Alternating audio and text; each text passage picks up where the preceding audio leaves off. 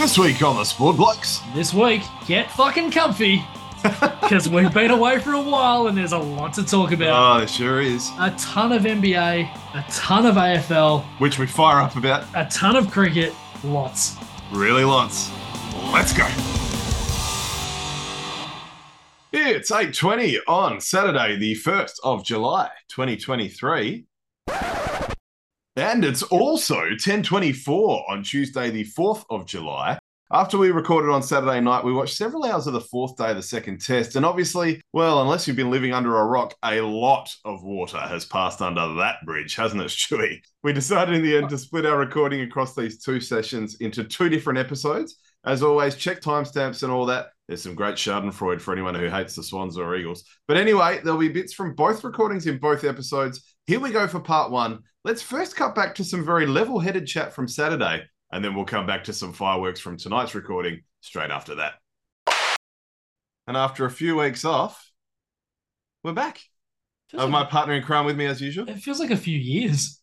It does feel like a long time. It seriously does. Like, we're sitting in front of... I don't think it's our longest break between drink. I mean, I did a couple without you early in the year. It feels weird. We were sitting here before saying, just doesn't feel right. No. Just not yet anyway. No, and we've already talked plenty of sport, not in front of a microphone. That quick chat a couple of nights after I'd been back went for an hour and a half. It did.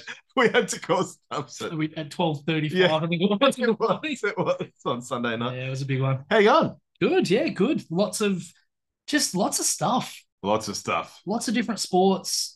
Pretty much everything but Kabaddi, I reckon. Yeah, okay. Yeah. We're not going to discuss everything, obviously. I mean, No, well, we can't. We can't possibly. Yeah, I mean, there's been State of Origin rugby. We won't talk about that. There's No. been French Open tennis. We won't talk about that. No, well, and even the things we will talk about are pretty far behind in the rearview mirror, but we'll talk about them in our own little way. Thank you very much to you, whether you're a regular listener, a first-time listener, or somewhere in between. Thank you very much also for liking and subscribing, those of you that do.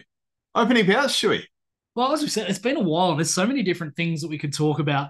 I wanted to talk quickly about one of the coolest things I've seen in Major League Baseball. I'm going to actually steal the baseball from you this week. Yes, I see Shohei's making a lot of headlines. Yeah, well, I mean, he's absolutely taking the piss right now. Just a couple of things. I know you obviously love talking about him. I've done the research on him this week. 7th in the league in batting average, leads the league in home runs, equal top in RBIs, equal 5th in hits, and he's a pitcher. Yeah. I saw a progress stat the other day where he had 10 strikeouts and 2 homers already, and the match wasn't complete yet. Yep. That's how nuts it is. Insane. And apparently even the kind of historians and the people that grasp onto the good old days are beginning to say, this guy could be the greatest ever. So, yeah, long way to go. Oh, yeah, long way to go. But yeah, certainly if you extrapolate these numbers out to a full career, or certainly close to those numbers, he's going to be right up there. Oh, yeah, yeah. But you got more in baseball. Yeah, so I wanted to take a moment to give this massive shout out to Domingo Germán of the Yankees. So 22nd of June against the Seattle Mariners, he had an absolute shocker. Gave up 10 runs in 3 1/3 innings, 4 home runs. Seattle wins 10-2. In his very next outing on the 28th of June at Oakland, he pitched just the 24th perfect game in World Series era. So we're talking since 1903. Yeah, wow. So what a difference in a couple of days. Mate. Yeah. So for anyone who maybe doesn't follow baseball, what that means is he retired all 27 batters he faced without a single one of them reaching base, which is incredibly difficult to hits. do. Yeah. That's incredible. You can talk one that hits high on the bat and bloops into, sort of shallow field somewhere, and basically they end up on base. So incredible to do that. It's actually the first perfect game since Felix Hernandez in 2012. First time in MLB history a guy's thrown a perfect game after allowing 10 or more in their previous start, and the first Dominican player to do so. Very good. Very, very cool. The Yankees won that one 11-0. Yeah, well, you'd hope so. Well, the previous one, that Hernandez, was a 1-0 game.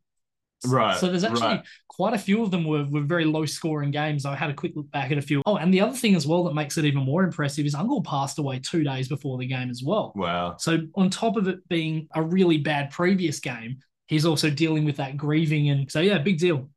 Huge. Now, the other MLB moment I wanted to mention the other day, game between the Chicago White Sox and Shohei Ohtani's LA Angels, 1-1 at the bottom of the ninth, Mike Trout on third base for the Angels, and the pitcher delivers this wild pitch which flies off to the back, allows Trout to score from third base, and the Angels celebrate as the camera pans to see the back of the pitcher with his name visible. That name? Bummer. Yes, Aaron Bummer delivered the unfortunate pitch, and social media had a fucking field day. As they would, and great production from the broadcasters by the sounds of things. Perfect. The timing was just spot on. Now, I possibly saved the best for last. Oh. Nath, question without notice. Yep. What do you reckon the biggest loss in association level soccer is ever? Oh, association level soccer. I reckon it's outrageous. So I could probably make a guess and then double it, to quote the great Niall Standish. Go on. I'll say 74-0. Not even close. All right. 149-0. So they should have doubled that. You should have doubled. Yeah, wow. You would have been one off. Wow. There you go. Wow. So it comes from the. It's from the. What was that one? Australia had a massive one. 36-0. Yeah. Okay. Yeah. They've been one of the South Pacific Islands. Oh no, that was 31-0. I think right. Archie Thompson scored 13 in that. There was a 36-0 in a Scottish Cup game. I don't know when that was, a while back, but yikes. So yeah, the last match of a 4-team round robin to determine the 2002 Madagascar National Championship. It just does go back a while, obviously. A little bit of a backstory on this one. So in one of the previous games, this team is called Soleil Hermine. It's a real French sounding thing because Madagascar's got a bit of French. They drew 2-2 with DSA Antananarivo after a very controversial late penalty, and that's handed the premiership to a team called AS Adema. The last game saw AS Adema play this Soleil. Close.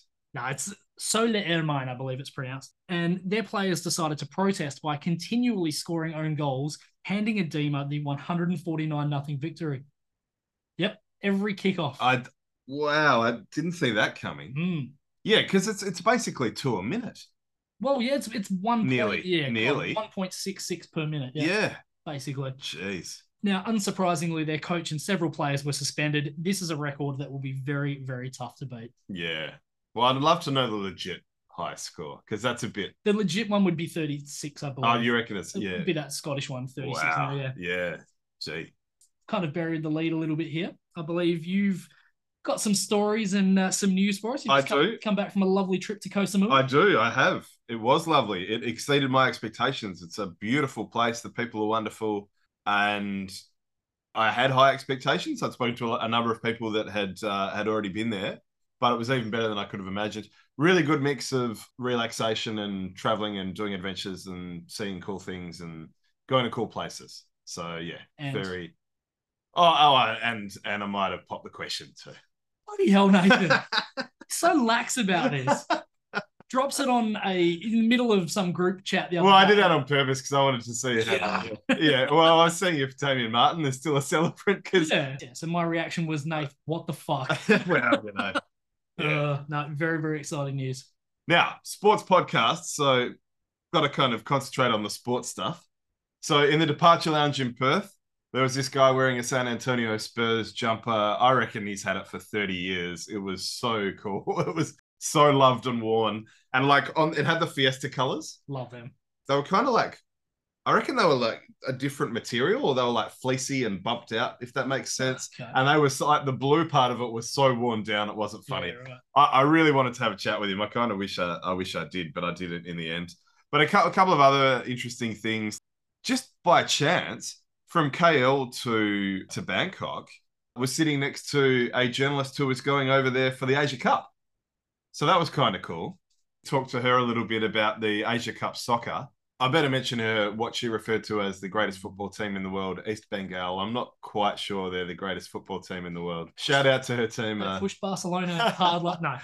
But honestly, thoughts to your then girlfriend, now fiance, for probably how bored she would have been on that. Well, no, she knows she's like soccer more than me, mate. Yeah, I know. But, actually, yeah, I guess. We can talk soccer the whole way by any stretch of the imagination. Well, it's just interesting. The other sports stuff from my trip, I'm trying to remember. Oh, it's funny. So we did these Thai cooking classes, which were great. But I was wearing my Colts hat, and one of the Yankee, the couple, she came up to me and she's like, "Oh, you're a Colts fan?"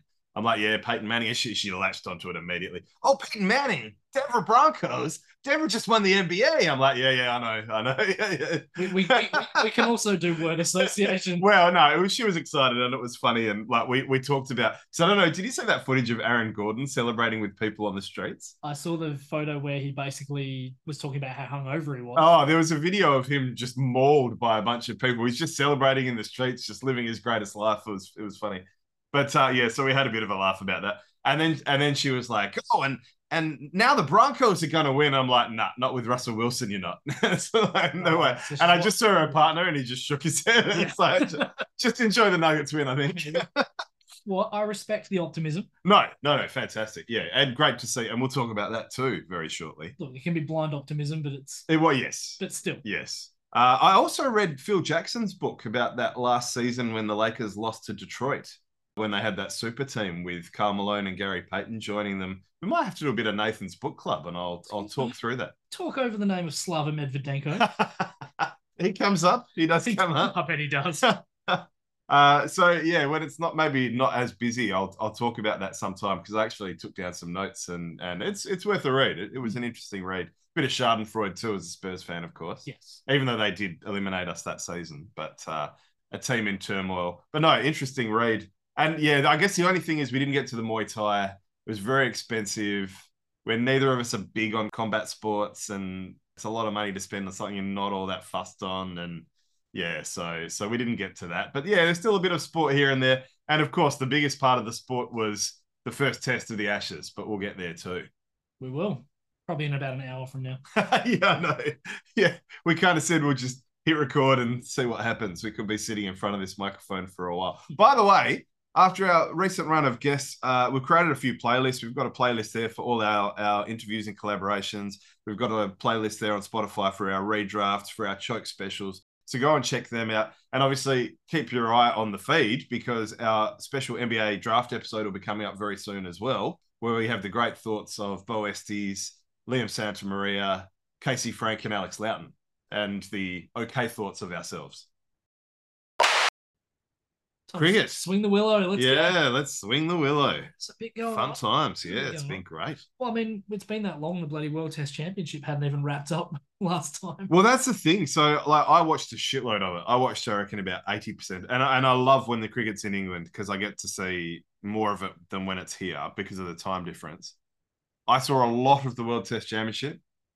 Don't remember much. It was just before we went away, so I can't really. I remember Travis Head being man of the. Well, it's not a series, is it? The one match series. But yeah, the man of the match.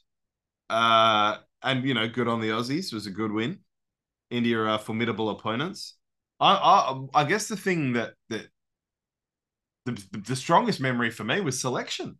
Yep. Why didn't the Indians pick Ashwin? He kills us consistently. That was what I couldn't understand. Yeah. I mean, obviously, consistently. Look, it's a shame that Bumrah didn't get to bowl because he's an incredible player. And as much as, I fear every time he comes running in, he's great to watch. The control, the way he moves the ball, he's great. Ashwin, I don't understand that. That made no sense to me. Look, I know Jadeja has had his way with us a number of times as well, but I don't understand why you wouldn't have Ashwin in that side. He, as you say, he's done it with both bat and ball against us on so many occasions. He's a guy that can come in at 7 and nurdle around a 50 or a 60. Just so many times. But yeah, I look, I mean, obviously that is the biggest head scratcher when you're bringing in basically a couple of guys who are maybe not quite up to the standard in terms of like the fast bowlers. Well, there was logic there, and Jadeja's a bloody good player too. But you got to think about the fact that Ashwin has just dominated Australia for such a long time. Yep. Surely that's got to factor in. It does. The other thing that I found interesting, look, I don't know whether you agree with this or not, but I think this was an incredibly lucky toss to lose, in the fact that we got sent into bat. Yes. Yeah. Well, I guess the conventional wisdom Australia and England has for 15 years now, a fair while, has been really shitty against the swinging ball in England, against that Dukes ball. Yeah, So, and we've seen the Poms do the same thing in the Ashes. They sent us in as well. So I can kind of understand the logic. But this is if it's a pitch that swings ahead. Yeah. And well, if you've got guys that can swing like yeah, Anderson and Broad. Yeah. You know, because or Simon Jones back in the day. Well, this is the thing, like that it's a different ball, it's a different sort of setup to what you get in Australia and obviously in India. You don't really get those sorts of pitches in India. So I don't know. I thought it was maybe they put all their eggs into a basket a little bit too early. I always prefer to bat. Yes. Oh yeah. Well, it's that old adage, you know. And look, I mean, it looked good in the first session. Obviously, India bowled really well. They bowled their tight lines, 3 for 76. You start as an Aussie panicking a little bit. Oh, they were very disciplined. Yeah. But Travis Head was spectacular. He came in counter-punched, which I don't think India was expecting. I thought they maybe thought we might be going back into our shells a little bit. He comes forward and starts going. Well, he's one of those blokes that'll either make a 5 or a 65 quite often, isn't he? So he had a strike rate of somewhere in the 90s. I think it was at 94 or something for his 160 odd that he made. Yeah, so he'd be perfect for Bazball, actually. He probably would be, actually. He would. But really, that whole test just comes down to that 285 run fourth wicket partnership between him and Smith. That doesn't happen.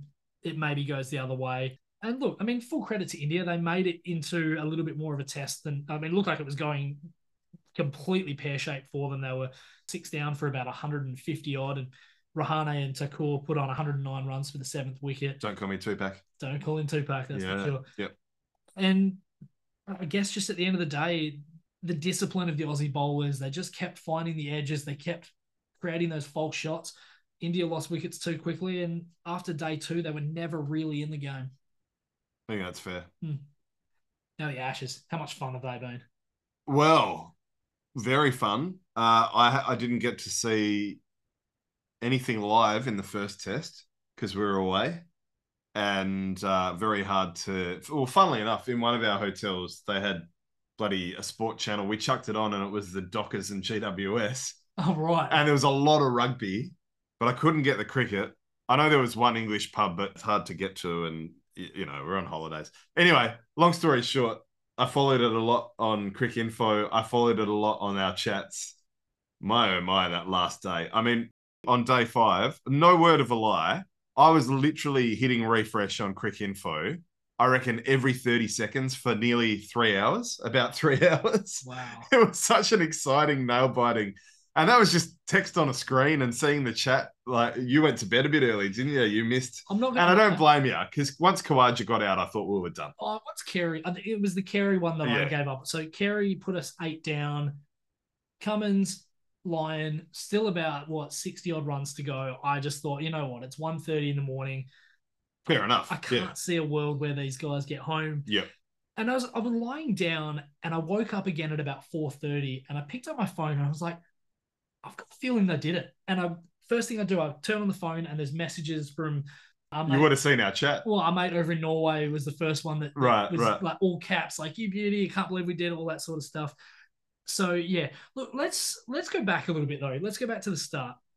Do you think the decision to declare half an hour left on day 1, Joe Root's unbeaten on 118, Robinson was looking pretty comfortable at that stage, is that a mistake? Oh, it's one of those ones that's really easy to look back on and say was a poor decision. I get the logic of it. It can be nice to have a ping against a team late in the day when the light's fading. The light can get a bit iffy in England, if you're bowling at least 135, 140. I know they're quick stoke bowlers. Quick as our quick too. Have any of them done that? Yeah, I don't know. Joe Root, maybe. I don't know if maybe they were looking at the radar as well and they thought there was some weather around. I understand the logic. I do understand. But given it was day 1, I probably would have batted through. That's my big thought. If it had been a little bit later, maybe sort of 15, 20 minutes before the end of the session, if it had been maybe 15 minutes before the end of the first or second session on day 2, kind of understand that. But definitely on day 2. But, absolutely the way that the pitch was going, there wasn't really much, it wasn't sort of moving around too much. Keep the Aussie fielders in the field, keep the bowlers running back and forward to their mark all day. I think they left 50 or 60 runs out there that they could very easily have used at the end of that match, obviously. Yeah, it would change the whole thing. And, it didn't offer much for their bowlers. Jimmy Anderson and Stuart, in fact, Stuart Broad and Anderson, I think both of them have sort of said, look, if it's going to be like that again, I'm out. Like I can't bowl on that. It's crap. He's not. Yeah, Anderson's getting. I think it was something like. So he usually gets about zero point 0.7 of a degree of swing. He's only getting about 0.5 at the moment, which Right. doesn't sound like much, but that can be the difference between an edge and the middle of the bat. Oh yeah, yeah, yeah. So yeah, I don't know. And then obviously Kawaja comes in, makes that sort of match saving 141. Travis Head, Alex Carey made 50s. Some really, really good stuff. And we go into the second innings. We see the drawbacks of Bazball. Yes. They kept pushing some hideous shots, and they gave us a target. So, and look, hats off to them that they like a result and they want a result, and I think that factored into the declaration as well, obviously. But we have been the beneficiaries of some pretty undisciplined acts from the English. We have, I think, absolutely, in both the first and second test. But this is the thing: live by the sword, die by it. Well, they have. They really have. Yeah. And look, full credit to Camo. When he hit, I think, didn't he hit about 20 off 2 overs when him and Gaz were in together? So fantastic. And obviously on the quick info chat, there were lots of references to 2005 and Edgbaston and the crazy ending that happened there. So it was nice to be on the good end of this one. Oh, even the Headingley one from 2019. Right. That was a very well, obviously it was Ben Stokes doing all the damage with the bat. Well, and there was fucking, was it Steve Buckner or whoever it was, one of the umpires that didn't give absolutely plum decision. So there was some weird stuff going on with the referrals. But we also wasted a review on bloody pain. Yeah. Going about a foot and a half down. Yeah, with like 3 overs left or something. But yeah, look, it's set up a very interesting series. Now, the one thing I did want to look at before we get to the injuries, there's 2 things really. So the big difference in terms of what I've noticed, the speeds. Obviously, that's been doing a lot of the rounds, not so much on the socials, but certainly in the commentary team. Yeah. They were saying that something like 60% of test deliveries for fast bowlers are above 80 miles an hour. Which is about 140-ish, isn't it? 35-ish. Okay, yeah. County cricket in England, it's about 9%. So, firstly, their bowlers aren't generating the sort of heat they need to be. But they're not training in those conditions. And their batters are not facing that sort of stuff. So, that's a really, really big issue for both their bowling stocks. And we've seen it. The Aussie guys have a lot more time to play their shots because you've got Robinson, you've got Broad, and you've got Anderson trundling in and bowling at 130, 132. Yep. Robinson was in the high 120s for most of the first test. And it's not the same as what they were getting last time they were here, when you had Jofra Archer coming in, bowling at probably 145. And Mark Wood, who's very, very handy. Yep. So that was one thing. And also the amount of time. So Australia's batted more than 80 overs in all of their innings so far. England hasn't batted to 80 yet. Right. So if you look at the combined totals up to basically the start of the second innings, Australia had batted for 309.2 overs. England 220.4. Yeah, right. That is basically a 90 over difference. Yeah. Yep. It's ridiculous. Yeah. Well, and it goes back to what I was saying, the discipline. Well, I think so. I've seen a shitload of this second test, and apart from when I'm watching the Swans dish up some of the most frustrating footy I've seen in a long time last night. But both our bowlers and batters have been really disciplined, patient, poised. And the English, I mean, God, they just had a brain explosion where they lost about 4 wickets in an hour or something because they couldn't play short pitch bowling. It was incredible. Yeah, the shot that Harry Brook hit, backing away and slapping one to Cummins, basically. Some horrible stuff. Horrible. And as we are speaking right now, the Aussies are 84.1 overs into their second innings. So again, they're look, the run rate's not quick. I mean, the run rate at the moment is about 2.8, but we're scoring more runs than them, and that's how you win a game. Oh, what's really impressed me about this test is that they've had the better batting conditions. We've been playing under cloud today. I think is the first time we've seen a lot of sun, and we're ahead in the game. Yep. So I think that's a testament to particularly guys like Uzi, who's played very well. Head had a very handy innings. Smitty is just amazing, obviously, as well. So yeah. What I guess the question is, Stewie, what's the magic number? What do we need? And without Gary Lyon, well, we haven't talked about the injuries much, have we? Look, I like 400 as a number. I think 400 psychologically it's a big number. It is a big number. Without Nathan Lyon bowling 30 overs, though, I mean, yikes. Look, Travis Head was very good in the first innings, picked up a couple of wickets towards the end. He did. I don't know. I mean, ideally at this stage, you would love a number around 450. The problem we've got at the moment, though, is because the run rate is as slow as it is, we're getting towards, I guess, the end of the second session. There's probably 4 sessions left, and the lead's 329. You kind of you probably want to give yourself maybe half an hour, maybe 40 minutes at him tonight. Oh, definitely. This pitch looks pretty good still. It looked like Adelaide Oval at one point in the sun. Yeah. I mean, without Nathan Lyon, we got to have a ping at him tonight. I mean, obviously it's all moot. By the time we upload this, the match will be over probably. But, and we won. Yeah, hopefully. No, yeah. It could be a draw. Yeah. It'll be interesting. So we do have injuries. Nathan Lyon looks like he's probably done for the series. Yeah, Todd Murphy might get a nice little, which is good. So yeah, good for him. Yeah, sort of and he's made the most of his opportunity so far. So, and then Ollie Pope's looking in doubt. He's got a shoulder complaint for England. He's certainly out for the rest of the test. I don't know whether he'll be back maybe for next week. Depends what. There's a short turnaround. The third test not too far away. So depends what the damage is. But yeah, I mean, how big is the Lyon injury? Seems like it's huge. I mean, obvious, but yeah. Well, the guys aren't joking when they say he's the cornerstone of our attack. He really is. He's not a paceman, but he's just so reliable. He bowls in good areas all the time. He's that nagging length, line and length. He's just a great player. They call him the GOAT for a reason. He's a massive loss to this team. Massive loss. And we're glad we've backed a win, quite frankly, because if we didn't have him the entire series, it could be very different. True. So, hopefully we get this one and we're up 2-0. I think it's huge. Yeah. I think that's made it a series. Yep. I think that's fair. So yes, hopefully by the time we upload this, we'll be 2-0 up. Hopefully. And Gary Lyons had a miraculous recovery and he is back for the 4th test. Yeah. Oh dear. It's great though. Isn't it great? It is. Oh, so much cricket. I love it. I was going to make a reference. What's a baby goat called again? A kid. Ah, damn it. If only it was a calf. Oh, dear.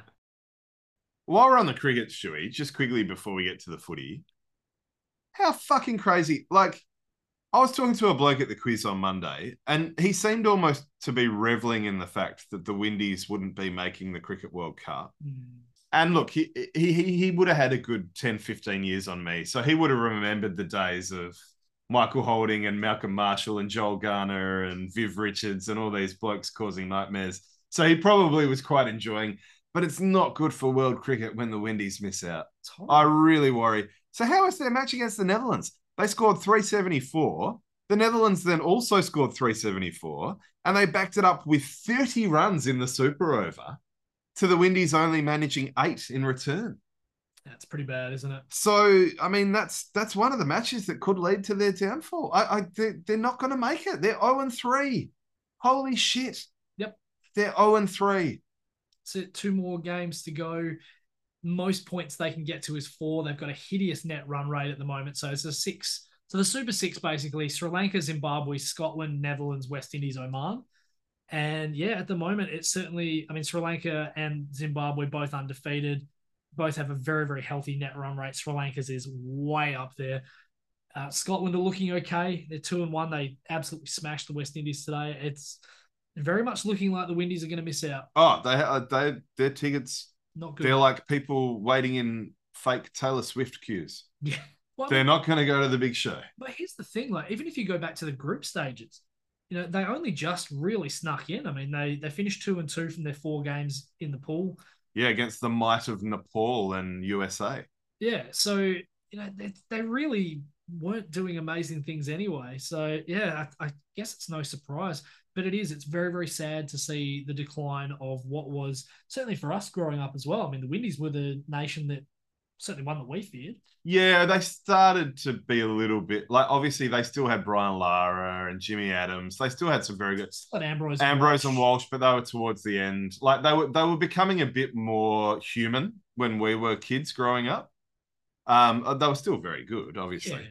But, yeah, they weren't kind of quite the team Yeah, so yeah, you're bringing up some old stuff. See, Yeah, this is the thing. Like, yeah, I remember the '93 test where he took 7 for 1 in Perth. yeah. Oh, well, Curtly Ambrose is one of my favorite players of all time. I fucking love him. I also remember a game at the Wacker where he bowled like a 11 bowl over or something as well. Yeah. But like, yeah.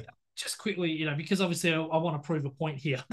If you look at that, I mean, 7 for 25 off 18 overs in the first dig. Okay, not as good in the second innings. Only had 2 for 54, but they still had Ian Bishop. He took 6 for. Oh yeah. Oh yeah.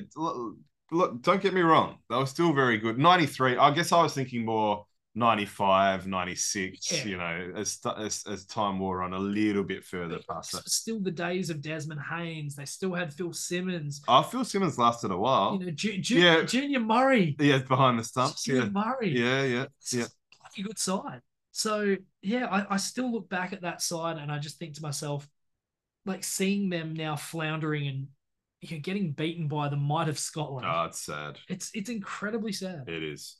By the way, speaking of the Windies, Stewie, Cricket Tendulkar tweeted, and look, I haven't verified this, but Cricket Tendulkar tweeted, Sachin Tendulkar dismissed Brian Lara 4 times in ODIs, which is more than Kumble, Warne, McGrath, Murali, and Alan Donald.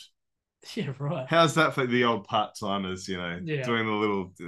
Say it. What? Coming and bowling their little...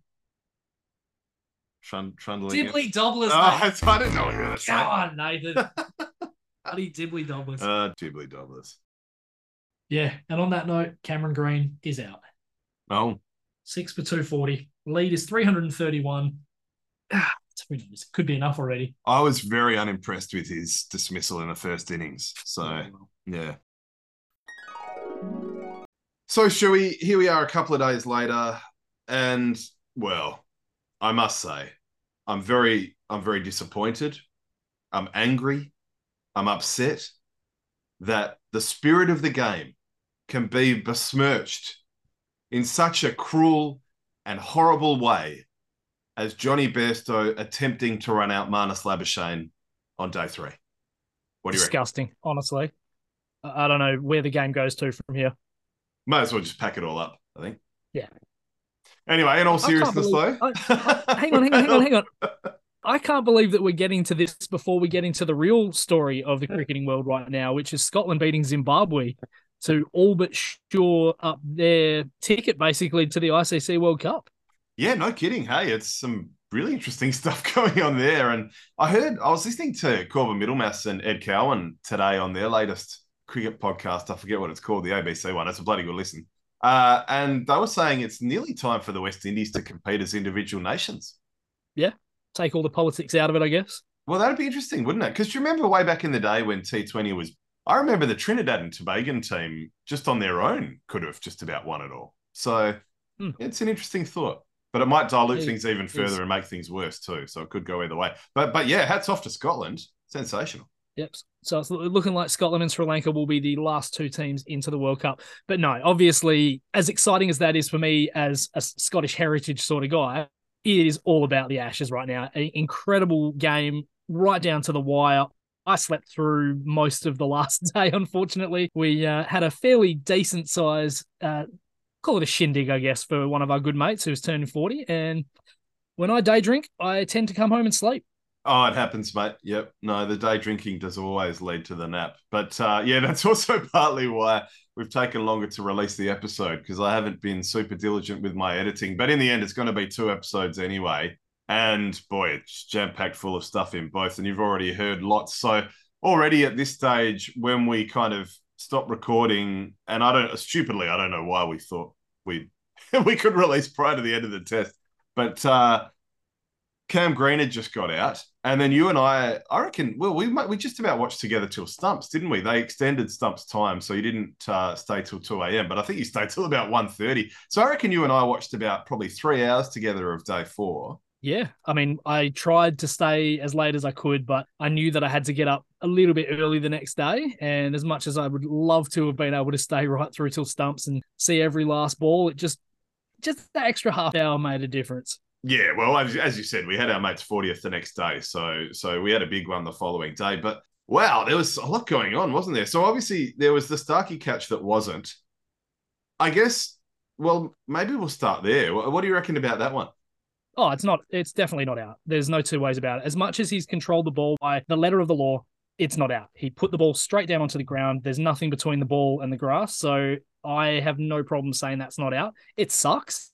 It's a horrible rule because, quite frankly, he had control of the ball, maybe 4 feet off the ground, controlled it all the way through. But as the ruling is basically, that is not out. And you see so often blokes will take a catch and immediately throw it in the air, almost in one motion. And there's been a few of those over the years where I thought, geez, they're lucky. But no, I agree. I was okay with it not being out. I thought it was just a bit of a brain fade to kind of use the ball to, I guess, settle his landing, for lack of a better phrase. But I think that brain fade is the right phrase because when we talk about the Bairstow dismissal, on the flip side, that was a brain fade too. But before we get there, how was the Lyon knock? So that's what we watched together. Nathan Lyon basically walking out onto the field with a Zimmer frame. No, you cannot call that walking. Hobbling at best. Yeah, that's right. So we were astonished that he went out there. But in the end, it proved to be 15 very handy runs in that partnership. And obviously, had he been able to run, it would have been higher than that. It could have been 30 or 40 because there are a lot of ones that would have easily been several singles, twos, maybe even the odd 3, but they couldn't run them because he couldn't run. I think at one point, I think we remarked it would have been, I reckon anywhere from 30 to 40 easily. But as we said at the time, those 15 runs proved to be invaluable. And, we thought England would come out and give it everything they could in that second innings. And we were right. They did. Yeah, they sure did. They sure did. Where do we go? I mean, well, for starters, the KP comments about Nathan Lyon potentially coming in to get hit in the head was pretty fucked up. And I even said to you when we were watching, I'm like, his mate Phil Hughes died that way. Like, that's not a very... And then sure enough, he came out and said in the media the same thing the next day. So he was on the field, wasn't he? Was Lino on the field? Oh, wow.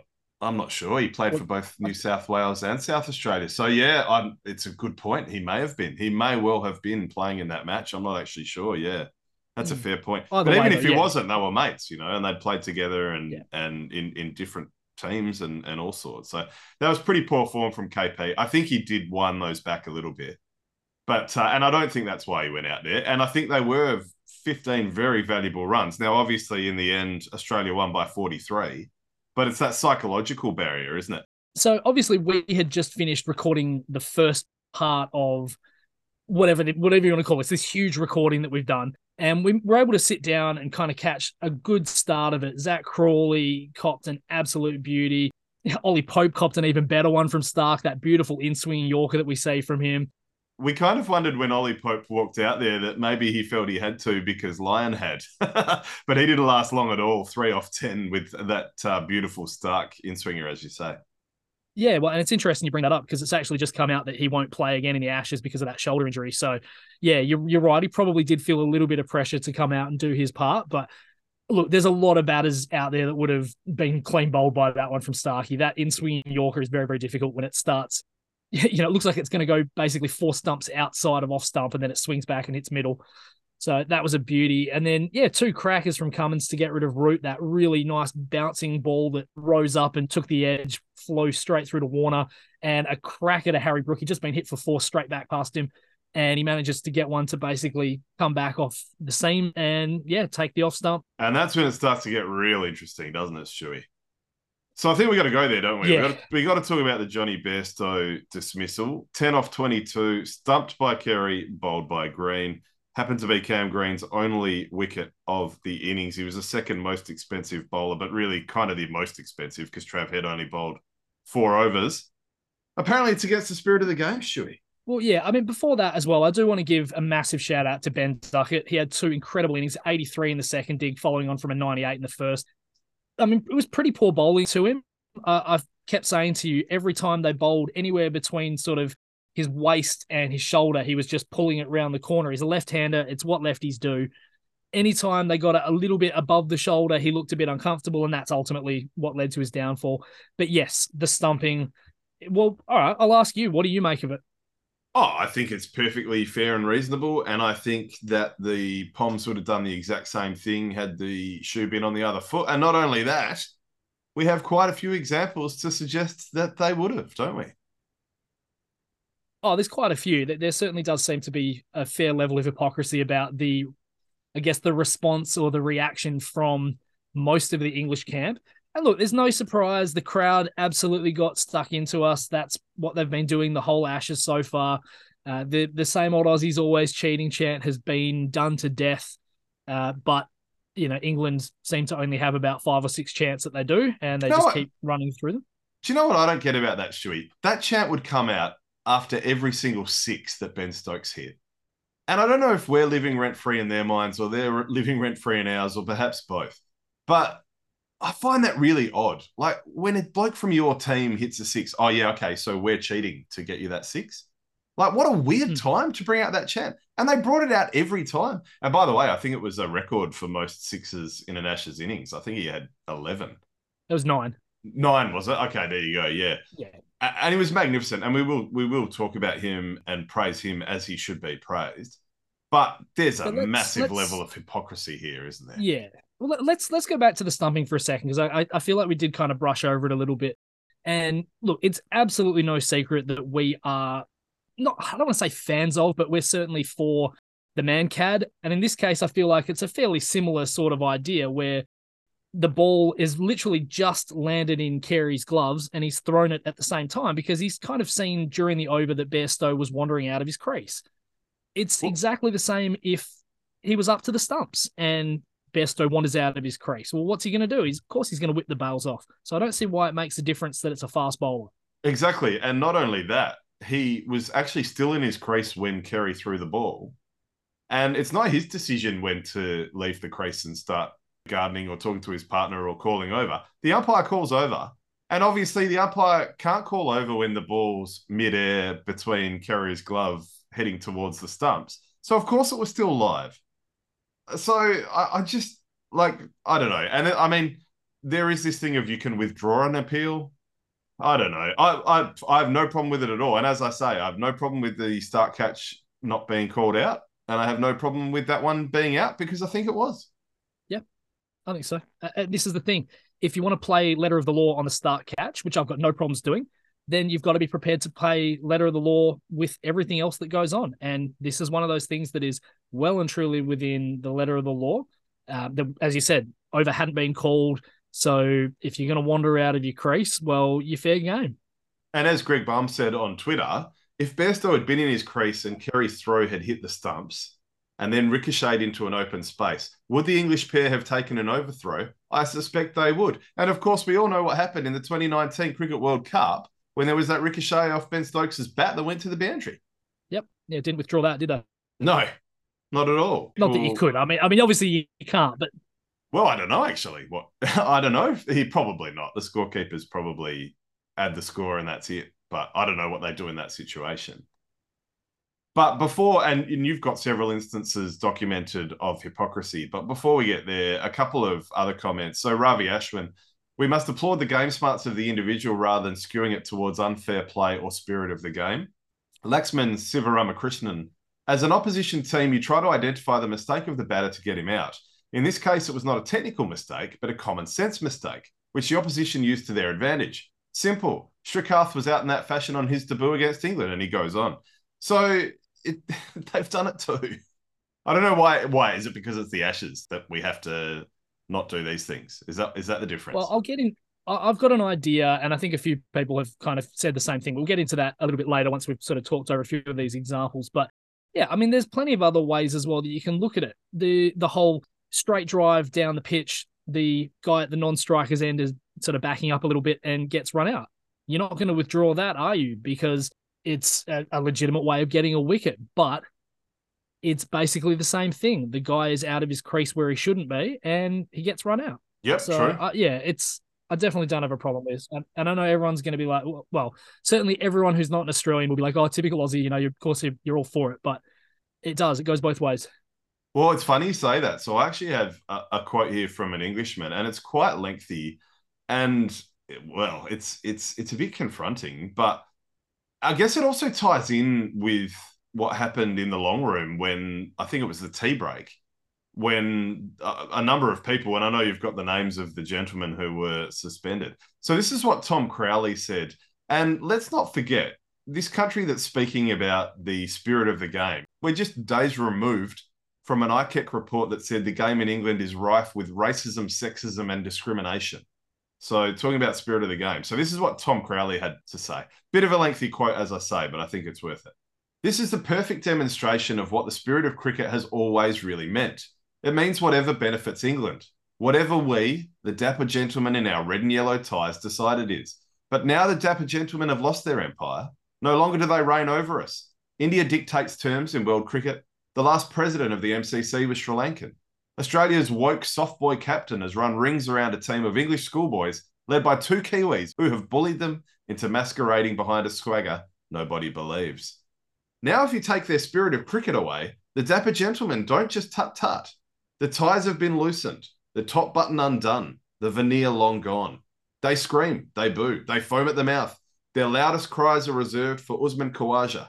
We know why, because that is the spirit of cricket. Now, that's pretty confronting. And I must admit, when I saw the footage, and Channel 9 didn't show as much of the footage initially as Sky Sports did, and I saw a lot of that footage on Twitter in the break. But I must admit, when I saw Usman talking to people in that room, I thought, oh, shit. There's some, people have said some racist shit. Now, luckily, it doesn't seem that that's the case. Apparently, people had tripped people up and there was all the cheating stuff and all that sort of thing. So thank God it wasn't race-related, but still a pretty terrible look. And a lot of people saying that it's one of the weirdest days in the history of Lords. Yeah, I mean, obviously, you never like to see that sort of stuff. You never like to see any sort of fan interaction going over the top. But I said this to my boss yesterday. We were having a quick chat about it. And I'd sort of said, like, if you piss off Usman Khawaja, you've kind of got to take a look at yourself and realize maybe you've overstepped. Like, one of the nicest guys in world cricket. Fair enough if it happens with David Warner, because you know that he's got a little bit of a short temper with that sort of stuff and he can very easily be suckered in. But yeah, if you're doing it to Uzi, you've probably gone too far. I think that's fair. And also, he's got every right to bite back if people do overstep the line. He's not just expected to just take it. So, yeah, thankfully that wasn't worse, but that could have been very ugly. That could have. We do have to mention the names. It is a little bit of levity to add to a pretty horrible situation. Very British. So there have been 3 MCC members who have had their membership suspended. And yes, 3 very British names. So Bartholomew Frinton Smythe, Humphrey Wigbert Porter, and Quinton Breckenridge. Yeah. Yes, the appropriately spoken there, Shuey. Well done. That's very good. Yes. Yeah, but apparently it was way worse than just 3. So they're probably the very, very unlucky ones because, well, there was a lot going on for those that saw the footage. Now, off the back end of this, obviously, there's been a lot of chatter. We saw Stuart Broad go out there and try and be I don't even want to say the voice of reason, but going out there telling Alex Carey that that's the one thing he's going to be remembered for, which it's kind of hard to do when you're the guy who basically smashed one to slip and didn't walk, even after you admitted it to Brad Haddin. Yeah, so again, you and I differ on walking. I think you got to make the umpires make the call. I think that was on the umpire. It was the most ridiculous non-call ever in the history of cricket, just about. But with that being said, what's good for the goose has to be good for the gander. So even if you agree with walking, you can say that wasn't in the spirit of the game. So he can't have it. There's a lot of Poms having a bob both ways on this one.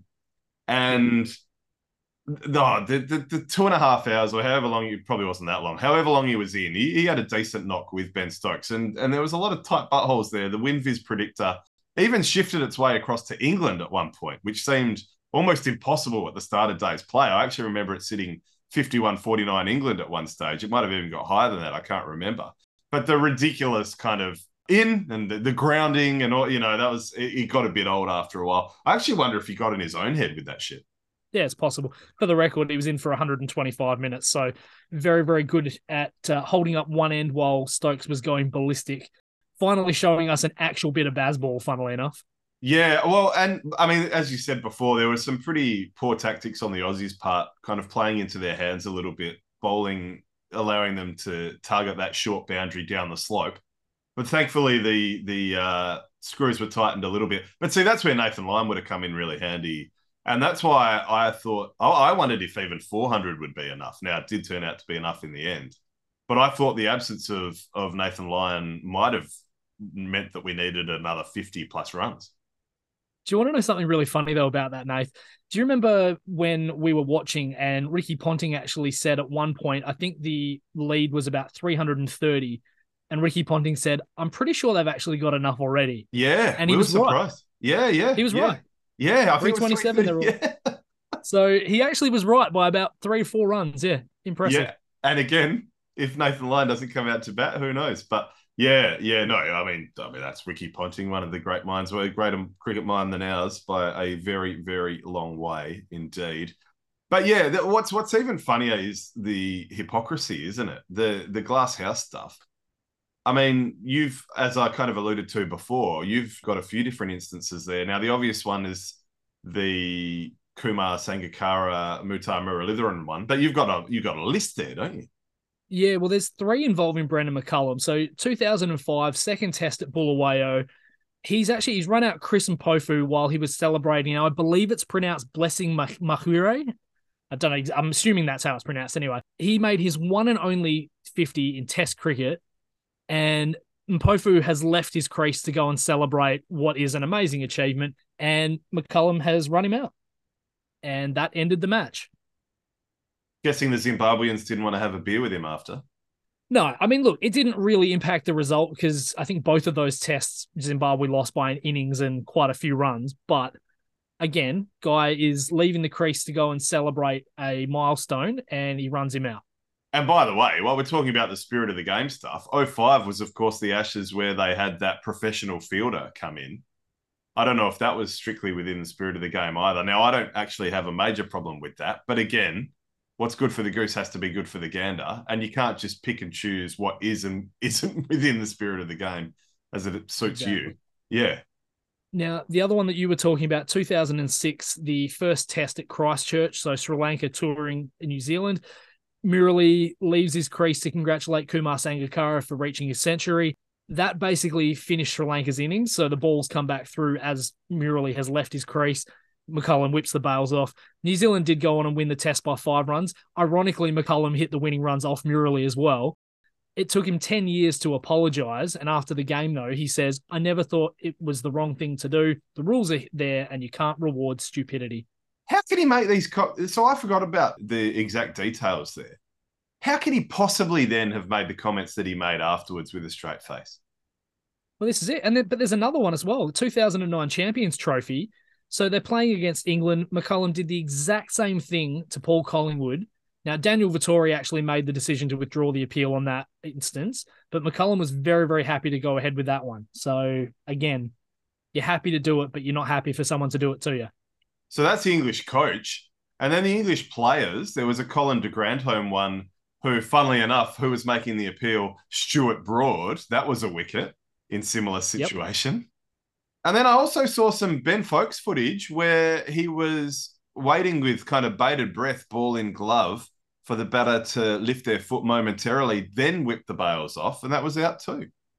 Yeah, that was Andrew Balbirnie. There was a one-off ODI, England and Ireland, and exactly, the English were very, very happy to wait 3-4 seconds for this guy to adjust his feet, and then all of a sudden, Balbirnie's bails are gone and he's out.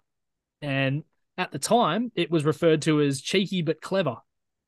Cheeky but clever by the Poms against the spirit of the game by the Aussies. And the thing is, Johnny Bairstow tried the exact same thing with Marnus Labuschagne in the same match. He did the exact same thing. Now, admittedly, it wasn't at the end of the over, but there was one time, Labuschagne was maybe 6 inches out of his crease, but he turned around and put his bat back in, and the ball missed the stumps as well. But he tried to do the exact same thing. So it's like, how can you do all of that stuff, but then get all pissy when a wicket happens? And it brings me to what I think this is all about. And this is the fact that there was all this talk going into the series. The Aussies aren't ready for Bazball.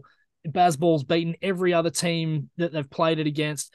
And it's not working. It's not working quite the way they thought. Now, there have been some instances. As we said, Ben Stokes was amazing. One of the greatest innings you'll probably see. But outside of him, and to a lesser extent Duckett as well, no one else is really making huge runs on any sort of consistent level. And I think this is just a ploy for them to deflect and go, well, we don't want the papers and the media to all be talking about how the Aussies are actually just flat out playing us. And if you want to take it a step further, in that second test, they had all the right sort of conditions. They bowled when it was difficult to bat. They batted when it was difficult to bowl. Nathan Lyon bowled, I think, 13 overs for the entire match, and they still couldn't beat us. I think you're absolutely spot on there. So a couple of things. First things first, hats off to Ben Stokes. It was an incredible knock. Once again, it had us all thinking about Headingley in 2019. Thankfully, as far as the Aussie fans are concerned, it didn't get there. But it was actually the highest fourth inning score by someone batting at number 6 or lower, previously beating Gillies 149 not out against Pakistan in November 1999. And I remember that one very well because I watched that live because I was studying for my Year 11 exams at the time. So I watched a lot of that summer of cricket. And that was just a fantastic innings, that one. I don't know if you ever saw that one. Well, I was going to say, did I hear you doing air quotes around the word studying then? Well, yes, I was studying the cricket. That's what I was studying. Yes. Yeah. I actually, honestly, I don't remember it as well. I'm going to blame the concussion for that, basically. But yeah, I don't actually have the greatest memory of that one. I mean, I've got a lot of very, very good knocks from Gilly that I do remember. In fact, another very, very famous 149, obviously, in that World Cup in 2007. Yes. The century that he had in a session at the Wacker while Matt Hayden was making his 380. Yeah, he's had some very, very special innings. There was the 100 off 57 balls that he had. So Gilly's had some great knocks. I do not remember that one, though. Yeah, a really, really good partnership with Justin Langer, who also had a ton as well. And look, these things are more memorable when you watch them. I happened to not have an exam scheduled that day, so I was lucky enough to watch it. But going back to your comments about Bazball and kind of deflecting from the truth, I think you're spot on there. And I have a couple of stats that basically sum that up and I was going to use to illustrate my thoughts. So Swampy said, test sides to lose the first 2 tests of a series when choosing to send the opposition in one match and declaring after electing to bat in the other. England 2023 Ashes. That's it. That's the list. Yep. Rick Finlay, after 2 tests, Australia have faced 654 more balls to score 45 more runs than England, losing the same amount of wickets. Now, what those 2 stats say to me is basically what you said. The Poms are trying to make excuses when in reality they've lost 2 really winnable games. And if they'd played properly and were a bit more strategic and used their brains a bit better, they could be very easily 2 up themselves. So they have no one to blame but themselves. So they can deflect with all this spirit of the game bullshit. But quite frankly, they're scrambling because they know they've fucked up. Yep, that's it. And by the way, on the cheating stuff, we know about Athers. We know about the lollies. Monty Panesar used his zip. He used mints. He used... There's been numerous occasions of the Poms ball tampering too. But the one I loved, this is like, with again, the hypocrisy and the lack of sense of irony. So Rishi Sunak, the Prime Minister of England, is apparently a mad cricket fan. And he said he wouldn't want to win a game in the manner Australia did, and it was against the spirit of the game. Fair income, the bloke breaking his own government's laws to drink spirits, funnily enough, at a privileged piss-up, while the general populace couldn't visit their dying loved ones or go to funerals because of COVID, in contravention of their own government's laws having parties, is talking about the spirit of the game? Give me a break. Fair income. Yeah. He'd be better off spending his time contacting the Chancellor of Exchequer to do some costings on building a big giant glass house around the entire country of the UK, I reckon. I love it. That is good. I like that. Yeah, there's a lot of stuff that that you could go back on. There was Rory Burns and Mark Wood basically stopping the ball with their spikes. There was Broad and Anderson, I believe, did something fairly similar as well. You've already mentioned the sweets and all of that sort of stuff. I mean, it just, if it's England, it's just harmless dirt in the pocket, because there was another one where they were rubbing dirt on the ball. I think that was Athers as well. But I love how they use the word dirt rather than sand. Like, dirt is sand. Yeah, exactly.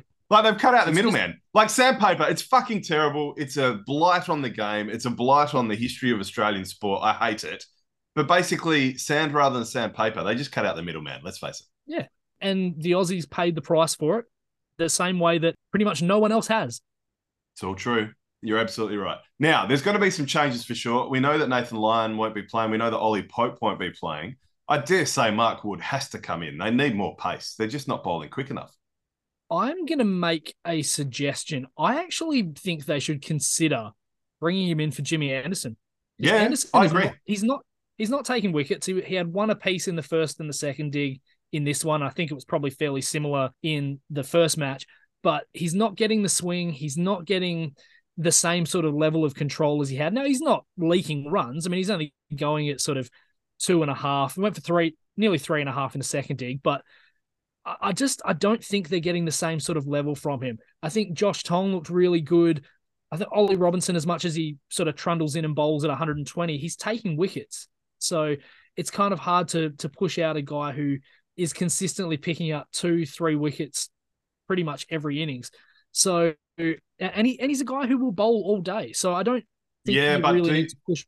I think you maybe push out both of them, one of them for Wood and one of them for a spinner. Oh, look, if you want to bring in a spinner, yeah, Robinson probably has to go. As I say, I liked what Tong did. I thought he was looking really good. And let's be honest, Ollie Robinson was talking about how he's this amazing batter. He made 9 in the first innings and then he was out for 1 in the second. So he's not really done a particularly great job with the bat. So, yeah, you could make a case there. I think if you're just going to bring in Wood, you probably do it for Anderson. I think that probably makes the most sense at the moment, given how the series has gone. And, maybe Ben Stokes bowls a little bit more. And probably Todd Murphy comes in for the Aussies. Yeah. Oh, Murphy absolutely comes in for Lyon. There's no two ways. The rest of the team probably has to stay as is. I think so. I think even though there's a short turnaround to Thursday, because of Bazball, we didn't need to spend really long spells bowling at them. I gave that Rick Finlay stat, or was it the Swampy stat? Whichever stat it was. So, yeah, I think they'll be fresh enough. I think we can stick with those 3 quicks plus Greenie. Yeah, and I think Green was the only one really in the top 7 who didn't put on a decent score with the bat, really. Well, Carey had a couple of 20s, but, if you look at across, like Warner was good in the first innings, Labuschagne nearly had a 50, Smith had the ton, Travis Head made 77. In the second dig, you had Khawaja make a 77, a couple of 30s. So everyone's kind of doing something. It's just, I think spinner for spinner, keep it simple. Very cool. So, Nath, I am going to be brutally honest. I have pretty much all but stopped watching the AFL right now. Yeah? It's incredible. As an Eagles fan, I don't blame you. Incredibly frustrating. It is partly a protest because of how shit my team is. Probably one of the worst teams in the history of the league, quite frankly. Well, they're comparatively lining up with that horrible Fitzroy team of the early to mid-90s, just before they folded. So, yeah, I haven't been excited about AFL in a while, and I feel like I'm probably not going to start watching it until a little bit closer to the finals. I did want to just quickly tee off on. Well, I'll just say I'm in a similar boat, to be honest. Did you also just lose to Sydney by 171 fucking points? Jesus Christ! Well, no. So this is the thing, and my girlfriend's sick of it. Your fiance. My fiance's sick of it. I've been saying all season that the shitty, no one can kick a goal anymore. The low scoring games, it just doesn't seem as fun as it did in the 90s. No. And yes, okay. First game back from our trip, and it was nice to basically have a couple of weeks off, although I did see a little bit of that Freo GWS bloodbath. It was nice to see a 205-34 victory against the Eagles. Yes, I'm sorry. I am saying it. No, had to be said. Which was a scoregami, by the way. No. And the's been a few scoregamis. Really? Brisbane. Hang on. Are you telling me no team has ever lost 205-31? Brisbane 134 to Richmond 53 was a scoregami too. It's a bit more. I know we're like a scoregami. Yeah, no, fair enough. You're right. But here's the other thing. And you brought this up to me today. The bloody Eagles waffle team, 4 goals, 7-31, lost to East Fremantle, 33 goals, 17, 215. It's true. So, and they only had a goal to half time. So that's another 50 scoring shot effort. Where the Swans had 31 goals, 19. So it's a big issue. And I guess the big thing for me right now, yes, okay, there are still a lot of guys out to these long-term injuries. I understand that. We've been playing the injury card most of the season. Yeah, but you had a lot of veteran guys come back for that Swans game. But that's the problem. It's the effort. Is that Luke Shuey and Tim Kelly were the only guys putting in any effort in that game. You had senior guys like Andrew Gaff and Dom Sheed. It's just, a lot of these other guys. And look, Gaff and Sheed have been guilty of this for years now, in my opinion. Yeah, you've been singing the whatever the opposite of praises is for a while. Unpraised. Yes. But unless they've got the ball in their hand, they don't run. They don't tackle. They don't put in the effort. And as I said, to give up 77 inside 50s and 50 scoring shots to a team that was sitting 15th on the ladder, it's one of the worst performances I've ever seen. It was mind-blowing. Also to think that the biggest bag was 5. Yep. So the goals were really spread out quite nicely as well. Yeah, I've gone back on our chat and found a message I sent on the 8th of June. I can't even remember who was playing. Was that the St Kilda versus someone? I was like, remember when 74-60 was a halftime score? Yeah, exactly. And then my next comment was, it'd be 4 goals less if they actually enforced 15-meter marks and didn't call BS 50s too. Actually, that was probably the game we lost. I think that was us. I think I was pissed off. Yeah, St Kilda. It was the St Kilda game. Yeah, so that's this 5-meter mark thing. I've cracked the code. Yeah. That's why they call them. Because the scorelines would be, a winning score would be 5 goals, 14 or something. Just, if it comes off the boot, if it goes a meter, just get rid of the 15. Well, maybe. Umpires are dickheads and they can't. Maybe. Yeah. Can't count past 5. Yeah. So I'm kind of with you, mate. I'm watching kind of 3 games a week. And now, my game, the Dockers game, and then maybe a Friday night or obviously I'll ramp up for finals as well. But there's too much cricket on and So the obvious question, seeing as neither of us are watching a whole lot right now, who can win it? Well, yeah, exactly. I think it's wide open based on what I have seen. Wide open. That's interesting because I've got the complete opposite. Well, Collingwood keep winning, but they keep winning in really close games. I saw the Dogs today against Freo. Okay, they pulled away at the end, but they weren't particularly convincing. Melbourne haven't been particularly convincing. Brisbane can't win away from home. Geelong aren't even in the 8, are they? Or they're at the bottom of the 8 by virtue of the draw with us, which was fucking, oh my God. Like, that was so painful. That was so painful. And I was saying like, Plugger's still alive, so he can't be turning in his grave. What would he be doing? Like Plugger, he'd just be turning. He'd be turning on a. He would be turning. Yeah, right.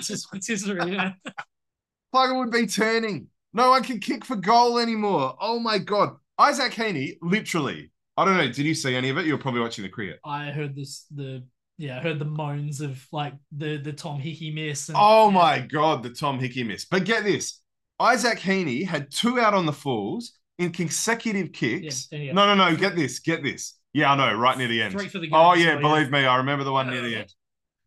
Fuck. Honestly, like this is how I felt last. Yeah, no. It's hard being an Eagles. I actually feel sorry but. Literally, I'm not even joking. And I'd love to ask Swampy if it's probably not even possible to track. With 2 consecutive kicks, Heaney had 2 out on the fulls by hitting both point posts. What are the fucking odds? What are the odds? At least 3 in 1. What, like in 2 kicks to hit both point posts? 3 to 1. Sweet Jesus. It's and ridiculous. Then, and fuck, we're lucky we even escaped with a draw because they got ahead by 7 or 8. With only a couple of minutes left, and we came home with a wet sail as far as possession was concerned. I mean, in the first quarter, we dominated possession. But when Robbie Fox missed that one running into an open goal at the end, I was like, I hate you. And my girlfriend and her best friend were like, what? Like, what? Fiance. Yeah. I'll correct you every time. Yeah. They were like, what? You don't hate Robbie Fox? Who do you hate? And I was like, footy. I hate footy. Word. Oh, it was hard. Word. It was hard. No, I get it. Yeah. Anyway. Right, my counter to that. Yeah, calm down. Throw some water on me. I agree entirely with you. I have said, right from the start, there's far too many inconsistent sides. You've pretty much rattled off most of the sides I was looking at in terms of, Brisbane, they can't win a final. Melbourne, Western Bulldogs, Adelaide, St Kilda, Essendon, all inconsistent. There's every likelihood Geelong gets in, but again, they're like when they're in a final, you never know. So I kind of looked at it and I said, at the moment, I feel like it's a two-horse race. I feel like Collingwood and Port are the two teams. And They're definitely the favourites. I don't think it's a two-horse race. But yeah, maybe it's finally Port's here. I think at the moment it is. And let me run you through the whole thing with Port. So Port have just won their 12th straight game. Yep, very impressive. So they're doing incredibly well. They beat Essendon today. They've had wins over Geelong, the Western Bulldogs, Richmond, and Melbourne. We're all Richmonds. Yeah, I know, but still, I mean, you can make the same case about Geelong right now. But well, I guess so. Yeah. What I think is really crazy about Port Adelaide, there's some stats I've got here that kind of illustrate just how evenly spread their team is. So you know, there's teams that are incredibly top heavy. So get this. They do not have a single player in the top 20 for possessions per game. Zach Butters leads them at 23rd in the league. Their leading goal kicker is Jeremy Finlayson, who sits equal 15th. Charlie Dixon is 44th in the league right now with just 17 goals. Wow. Yeah, okay. Okay, he's tied with Sam Powell-Pepper. Todd Marshall has 21, and they've only got one guy ranked above 35th in the league in tackles. So that's a good sign. Yeah, so like they're so evenly spread and so deep right the way around. They've got a whole team that they feel like they can count on. Whereas, you know, if you look at Collingwood, for example, they've got a lot of game winners. They've obviously got Dacos, the Dacos boys, Pendles, Moore, DeGoey. You know, they've got a lot of guys. They've got the best defense in the league. They can kick scores if the ball gets forward to them. So they even Coxie's looking good when people aren't ripping his glasses off. Well, yes, there is that as well. So yeah, I mean, I kind of look at that and I just say those are the two teams right now. I don't have huge faith in any of the other teams in a final series. Obviously, we know that Melbourne and Geelong have a big history of it and they've done well in the past few years. Neither of them are really setting the world on fire right now. I mean, okay, Melbourne, like the games that they're losing, they haven't lost by much. I mean, they lost to, 15 points to Geelong. They lost by, 7 to the Dockers, 4 points to Port. So they've been in those games. But at the moment, to me, it feels like a two-horse race. Yeah, no, that's fair enough. So, well, I don't think we've asked that question all season. Yeah. So it was about time we did. What are the Eagles paying? $501. There you go. Geez, at some point, they've just got to close the books. Yeah, have to, surely. Like, what do you it's not even mathematically possible. Surely, is it? Maybe. I wouldn't think so. No, there's 9 games left. They could get to 10 wins. Yeah, okay. So it's still 10 wins would just get them in the top 4. The mathematical possibilities will be gone in a week or two. Ridiculous. A couple of stats quickly. Swampy did have some things. Now, this is interesting. Drawn VFL AFL matches featuring the previous year grand final teams. It's happened 6 times. 1901, Melbourne and Fitzroy. 1917, Fitzroy and Carlton. 32, Geelong and Richmond. 52, Geelong and Essendon. 57, Melbourne and Collingwood. 2023, Geelong and Sydney. Yeah. So the first time in over 50 years. So that's interesting. And I quote, has taken 46,073 days, but the set is now complete. All of the 8 inaugural VFL AFL teams have now played in draws versus every other inaugural VFL AFL team. There you go. So, geez, it was a funny game of footy, but my. All right, Stewie, you know what that music means. End of part 1. Cricket and footy done. Plenty of NBA on its way in part 2. Absolutely, mate. And I tell you what, I'm not going to lie, I'm a lot more excited about the third test than I am about the AFL for the rest of the season. Not a great time to be an Eagles fan, as we know. Slightly better time to be a Swans fan, but yeah, not a whole lot to be excited about, except for the cricket. Oh, yes, very much looking forward to that, and it's not going to be a long wait. By the way, there was a scoregami in GWS and Melbourne, 47-45. Stewie Jew nearly sacked. Until next time, I'm Nath. And I'm Stu. We are the Spot Blokes.